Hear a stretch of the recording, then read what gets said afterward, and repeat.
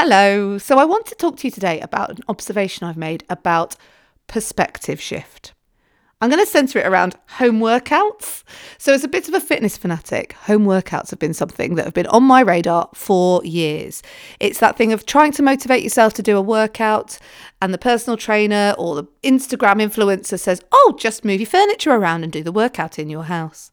And pre-lockdown, pre a world where we were working from home, it always seemed like such a hassle to have to move the furniture around, get it sorted so that we could do the workout, do a few sit-ups on a mat. My neighbour across the road was always really good at it, and I always used to giggle and think, oh, for goodness sake, I could never make that work. She's so diligent to be able to do that, so on it. And then the world changed, and we worked from home, and we had lockdown. And all of a sudden, moving the furniture around to do a workout is almost like a blessing rather than working out the hassle. And I kind of got to thinking, it's because that pre-lockdown, pre-pandemic, I think the perspective was my face was pointing out the door, or my mind was pointing out the door always. It's like, what's going on out there? Where should I be? How should I get there? I don't have time to be at home. When I'm at home, all I want to do is sit. And because my head is now in the house and looking inwards into the house, moving things around to make it more exciting seems like a really good idea. And it got me thinking about perspective shift. If you have something in your mind right now that is causing you a niggle or is causing you a bother, is there a way that you can turn around and look at it from another angle?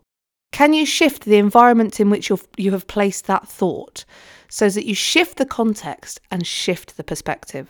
In the context of being out all the time and doing things outside of the house, moving the furniture around seemed like a hassle. In the context of being inside the house all the time, moving the furniture around to do a workout is fun.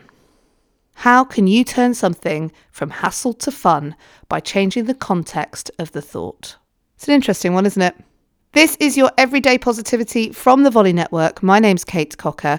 I'll be back tomorrow with another episode of Everyday Positivity. But if you've not been into the Facebook group yet, make sure you go and check it out. You need to head to Facebook and search Everyday Positivity with Kate Cocker.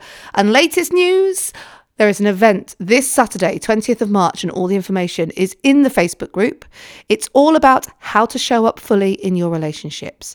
If you are struggling to put yourself out there, if you are struggling to deal with a situation, if you are struggling to just feel like you in your relationship, Sean Lee from Learning to Love and I have the answers.